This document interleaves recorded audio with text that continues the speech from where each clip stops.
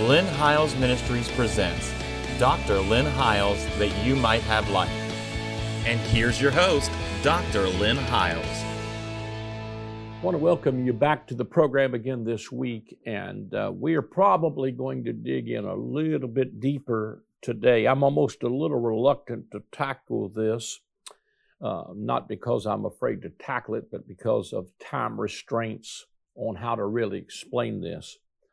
But we're dealing with the Mifkad gate, which is the final gate of the study we've been doing on Nehemiah, on the 12 gates of Nehemiah. And each one of these gates has been significant in some form of bringing us to reformation and restoration of the city of God and the temple of God, which we have already made clear is not talking about a physical building, but a spiritual house of God. This last gate, or the gate of the gate where it was called the gate, Mifkad gate, was in Nehemiah. From my text was Nehemiah 3:31 and 32, where that gate was named. This final gate is also the gate of inspection, or the muster gate, or the gate of gathering. It's come from the word appointed place. We talked a little bit about Golgotha being the place where the head count was at, because it was the head of Goliath was buried at Golgotha, and the head count that brought judgment to us as believers was fulfilled at that time. As we stand before that kind of a gate, we realize as believers, our judgment is not in our future, it's in our past, and that Christ was our judgment. And we can have boldness in the day of judgment, because as He is, so are we in this present world. And we want to talk a little bit about this gate a little bit more today, because it was the road leading up to the Mount of Olives, but it was called the appointed place, or the place of gathering, or the place of inspection. And so as I looked into this a little bit deeper, some scholars say that this gate speaks to us of the Bema seat of Christ, where our lives are inspected and rewarded appropriately. Scripture teaches that to be at the coming of Christ and the angels of God when they gather God's elect. Now, I'm going to look at that in a different viewpoint than perhaps some of you will have known me to teach about, but we have a lot of teaching on this, even in our Revelation series on YouTube. But I want to read a few scriptures, because I believe that we're going to talk about the great white throne and the judgment seat of Christ, which is a little bit testy to do in just a short period of time. But this is Matthew 24 from the New King James. Immediately after the tribulation of those days, the sun will be darkened, the moon will not give its light, the stars will fall from heaven, and the powers of the heavens will be shaken. Then the sign of the Son of Man will appear in heaven, and then all the tribes of the earth will mourn, and they will see the Son of Man coming on the clouds of heaven with power and great glory. And He will send His angels with a great sound of a trumpet, and they will gather together His elect from one end of heaven to the other. And this is a time at this gathering that the saints will be rewarded according to their faithfulness in doing God's will. You can read a little bit further in Matthew 24. Who then is a faithful and wise servant, whom his master made ruler over his household, to give them meat in due season?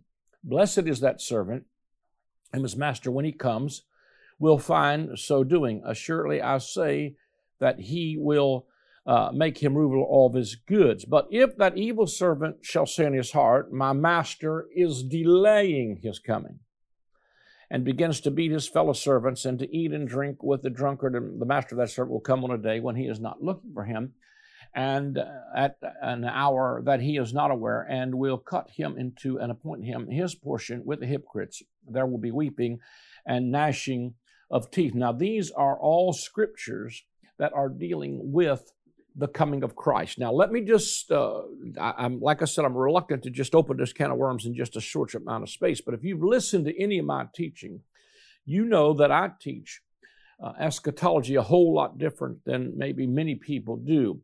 And what I show is that there are several places in the scripture that talks about, Jesus, for instance, said, you will not have finished going through the cities of Jerusalem, talking to the first generation, till the Son of Man be come. There are some of you standing here that will not taste death till you see the Son of Man coming in his kingdom. He looks at Caiaphas, the high priest, and quotes Daniel chapter 7. I'm going to read from that in just a moment to show you that the judgment that he's talking about in Matthew 24 is not a judgment that's in the future, but a judgment that occurred to the Old Covenant saints in the first century as they're coming to the close of the Old Covenant age and the dawning of the New Covenant age. The last days, those of you who follow me realize that the biblical last days are not talking about the end of a global collapse. It was talking about the end of the covenant. When we see in Matthew 24, where we've just read from, they asked Jesus as he stood before the beautiful buildings of the temple, he said to them, do you not see all these things? Not one stone to be left upon another that will not be thrown down. He's pointing at the temple, the physical temple. The destruction of that temple will give birth to the birthing of a spiritual temple. The destruction of old Jerusalem will give birth to the construction of the heavenly Jerusalem, the spiritual city of God, built upon the foundation of the apostles and prophets, Jesus Christ being chief cornerstone. Matthew 24, what really throws us off, he said, what will be the sign? 3 questions. What will be the sign of your coming? When will these things be? And the end of the world. King James says end of the world. Every other translation, including New King James, will translate that more correctly by not saying the end of the world.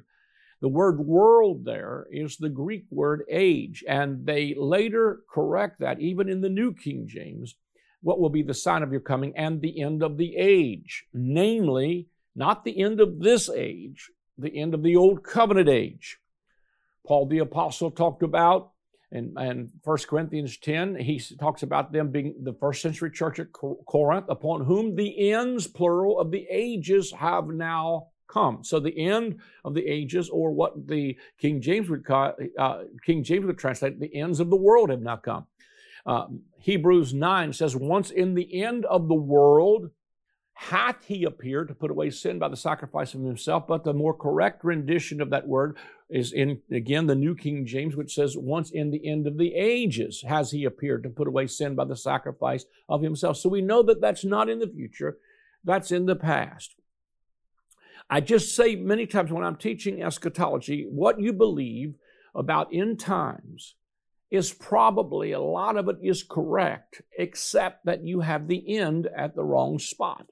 The end of the world is not the end of a cosmic collapse or the globe falling apart. The end of the world was the end of the age, namely the end of the Old Covenant age and the closing of that age where the elements literally melted with fervent heat. The elements he was talking about was their temple, their sacrificial system, and their Old Covenant. So when it's talking about him coming in the clouds, Jesus literally himself told Caiaphas that there's some of you, he said, from henceforth, he told Caiaphas, from henceforth you will see the Son of Man coming in the clouds of heaven with power and great glory. He told Caiaphas that.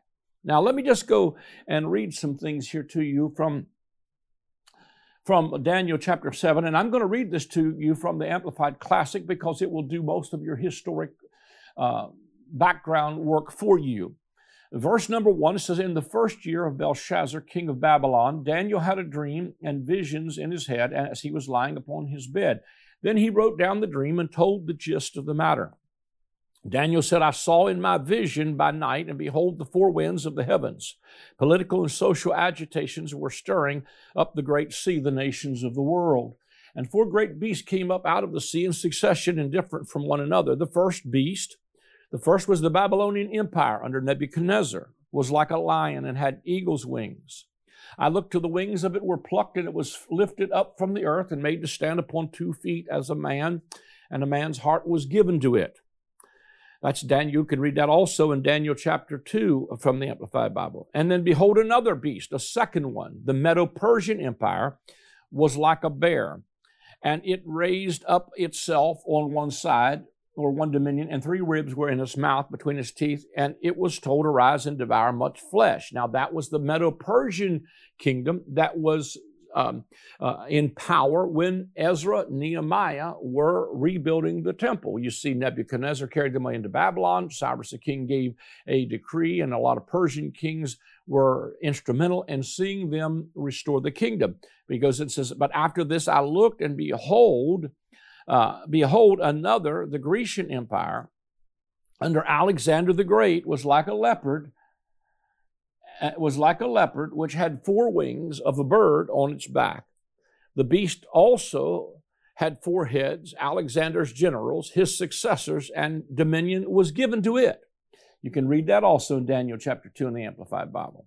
After this I saw in the night visions, and behold, a 4th beast, the Roman Empire. I want you to see, he's showing you the digression of these kingdoms, from Babylon to the Medo-Persians, to Alexander the Great, and now after this I saw in the night vision, and the Roman Empire, the 4th beast, the Roman Empire, terrible, powerful, and dreadful, and exceedingly strong, and it had great iron teeth. It devoured and crushed and trampled what was left with its feet.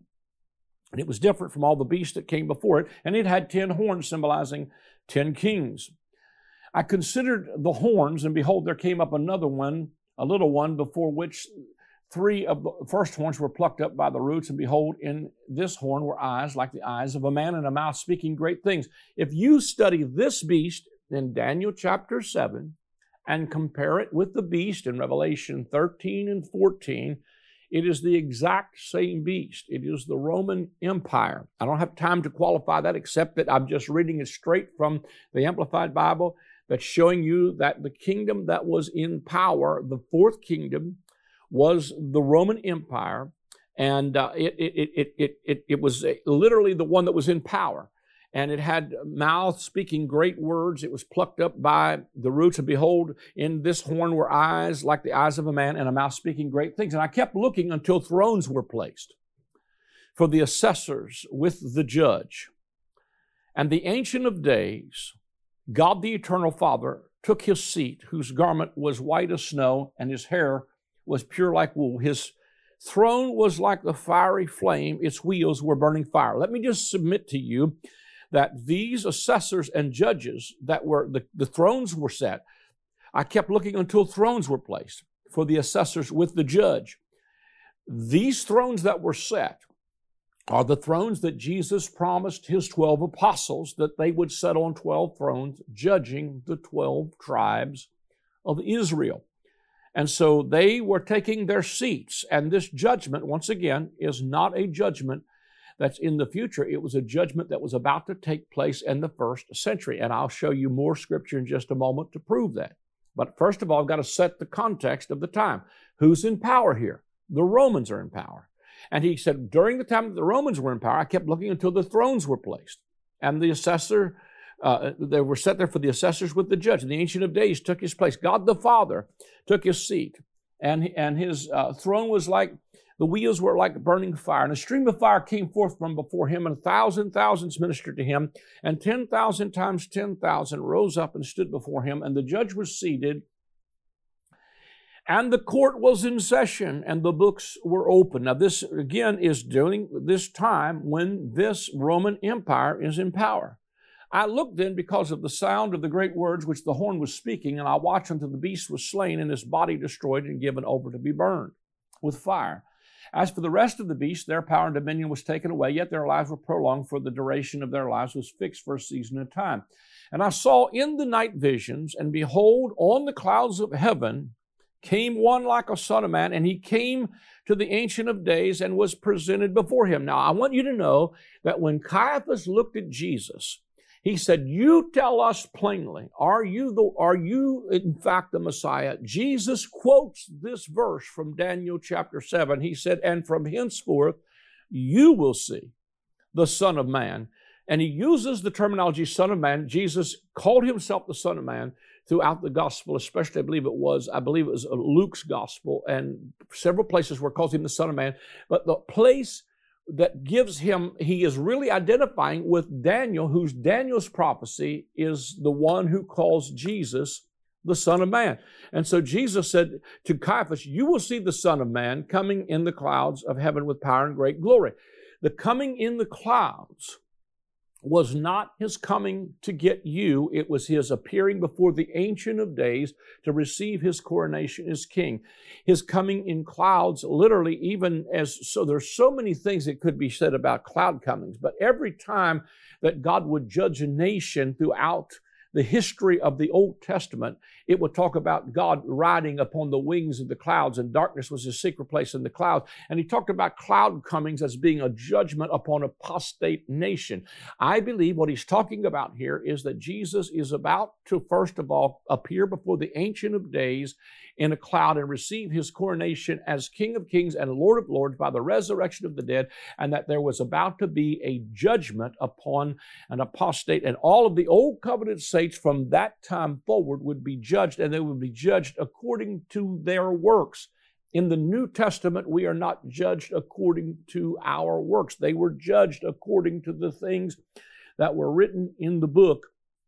And so this is talking about his coming on the clouds but to appear before the Ancient of Days, and these thrones that are set with him are there for the judgment of the nations. And there was given him the Messiah, dominion and glory, and a kingdom that all people, nations, and languages shall serve him.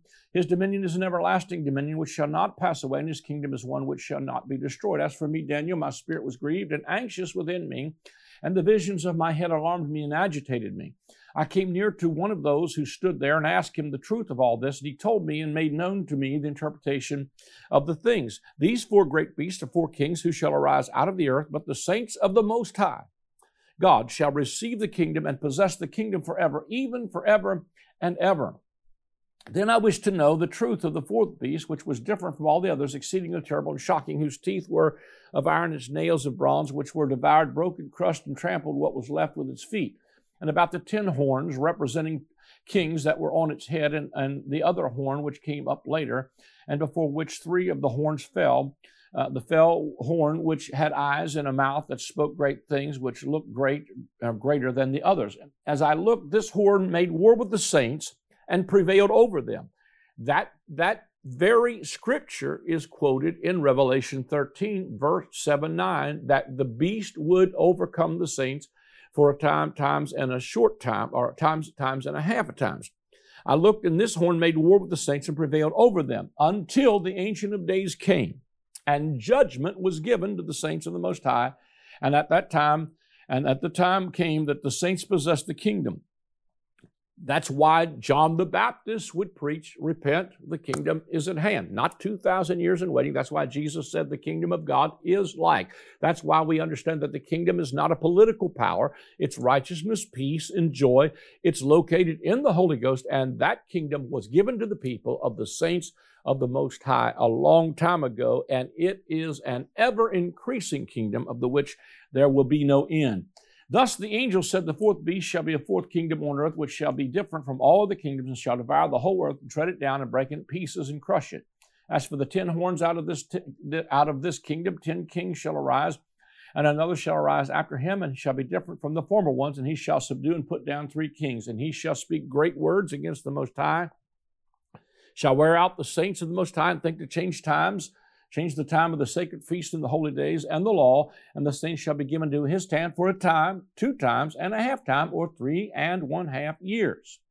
But the judgment shall be set, and the court of the Most High, and they shall take away his dominion to consume it gradually and destroy it suddenly in the end. Now let me just say to you again, Revelation, the 11th chapter, the holy city is given to the Gentiles, the Romans, to tread underfoot for 42 months, times and a half of times.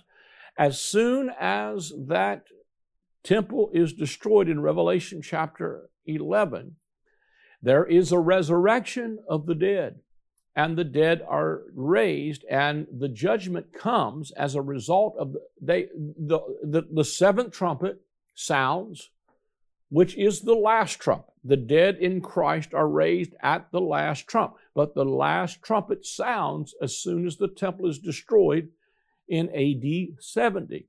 There is a judgment that would take place at the end of that age, and that would be the consummation of that age.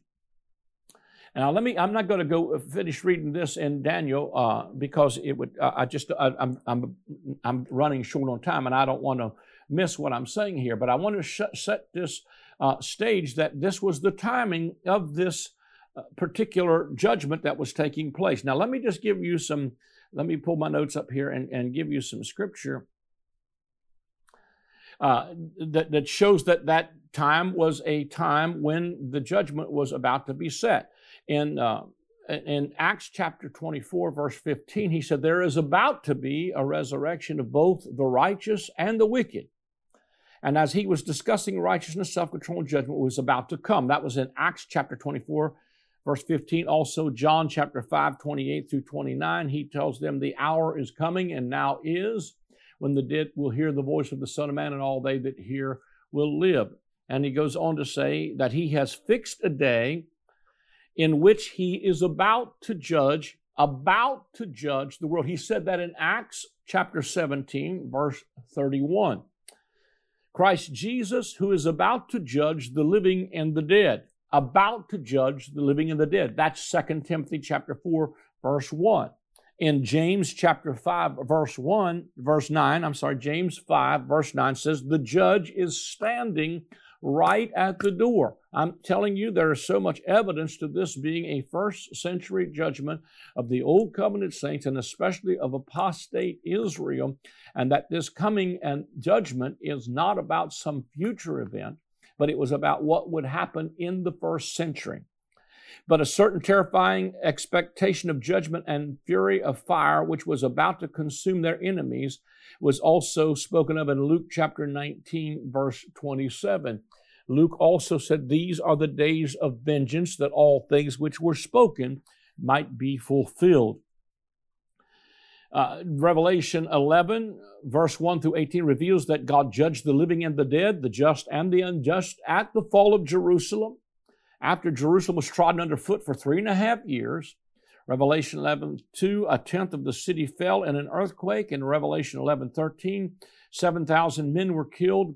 Then quickly afterward, the kingdoms of this world were declared to be the kingdoms of our God, and they were declared to become the kingdom, the eternal kingdom of the Father and the Son. Jesus was declared to be Lord. Now, I believe there's an ongoing result of this, and I believe that for believers, we are not waiting on a great white throne judgment, but for believers, it's determined whether if you believe, you have life. If you don't believe, you don't have life.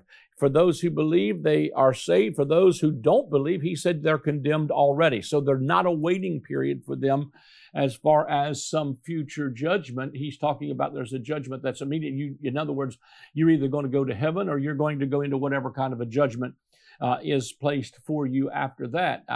That's too much to get into on this television program. But it's pretty clear to me that when you put it in the context of Daniel, you put it in the context of all of these scriptures that the judge is standing at the door. He is about to judge the living and the dead. There's a day in which he is about to judge the world. In other words, those things were about to, as Jesus put in Revelation, these things are about to shortly come to pass.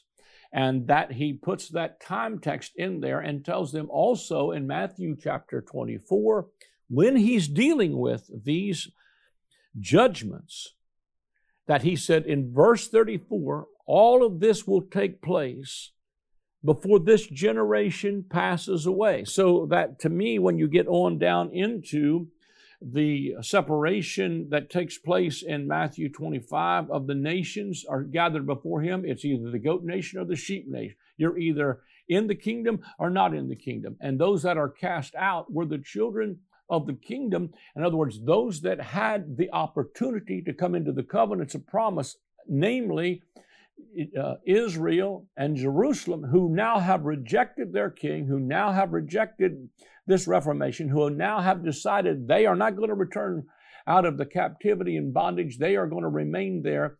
That judgment is about to be brought on them to separate. And what separates the sheep from the goats is, are you a believer or an unbeliever? I think that's pretty clear. And it's a lot of stuff I could go into here, but I don't want to make it too confusing. But let me just go down through some of my notes that I've got here. It said, the kingdom the kingdom was given. Jesus was coronated, declared to be Lord. He's not going to be Lord. He's Lord right now. But the saints of the Most High also receive the kingdom and the dominion, and it is up to us in this season to continue to see the kingdom judged, or to see the kingdom expanded. Here's a verse that I think is, and the nations were angry, and your wrath is come, and the time of the dead that they should be judged, and that you should give reward to your bondservants, the prophets, and to the saints, and to those who fear your name, small and great, and destroy those who destroy the earth. These were the people that's in Revelation chapter 11, and he says that I believe that the Pharisees and the chief priests and the elders saw their judge seated at the right hand of power and coming on the clouds of heaven. It's God's calling out and empowering of His church throughout the coming on the clouds of heaven. God is empowering His church in the last days of that old covenant to begin to bring a separation. All the tribes of the land mourned, according to Revelation. That's all the tribes of the earth when they saw the one whom they had pierced. They fell on the sword, led away captive into all nations. A lot of stuff I could say. I think I'll just skip over some of this, but let me just show you the sequence of events that take place even as we come on into Matthew 25, is that first the coming of the Son of Man, which I believe was in AD 70, and then the gathering of the sheep and the goats, Matthew 25, verse 32, then the separation of the sheep and the goats, Matthew 25, 32, then the casting out of the wicked into the eternal fire, Matthew 25, verse 41. But all of these things have the same context and the same order. The parable of the wedding banquet is exactly the same way. I just don't have time, I guess, to go into all of these, but at the wedding banquet is first the destruction of the city in AD 70 and the coming of the Son of Man, then the gathering of the righteous and the wicked, the sheep and the goats, then the separation of the righteous and the wicked and the sheep and the goats, Matthew 21, 11. Then the casting out of the wicked, the goats into outer darkness, the place of weeping and gnashing of teeth. The prophecy of the sheep and the goats is a reiteration of the prophetic teaching of the parable of the wedding banquet. In other words, it is a time of eschatological judgment that is not in your future. That's the judgment seat that they're coming to at this Mifkad gate. And that one is not in your future, it is in your past. You determine where you're going to spend eternity the moment you either believe or you don't believe. We're about to run out of time. It's hard to cover it just short. I hope that blessed you, but I felt like I needed to get that in there. If you'd like to sow seed into the ministry, go to the website. It's the easiest way to do it. You can give via credit card or debit card. You can set up a monthly debit if you'd like to become a partner. You can send a check or money order to the address on the screen, or you can call the number on the screen and give that way. God bless you. Thank you for joining us this week on the program. I am excited to announce the release of my latest book titled The Great I Am. In this book, we will explore the 7 times in the Gospel of John that Jesus says, I am.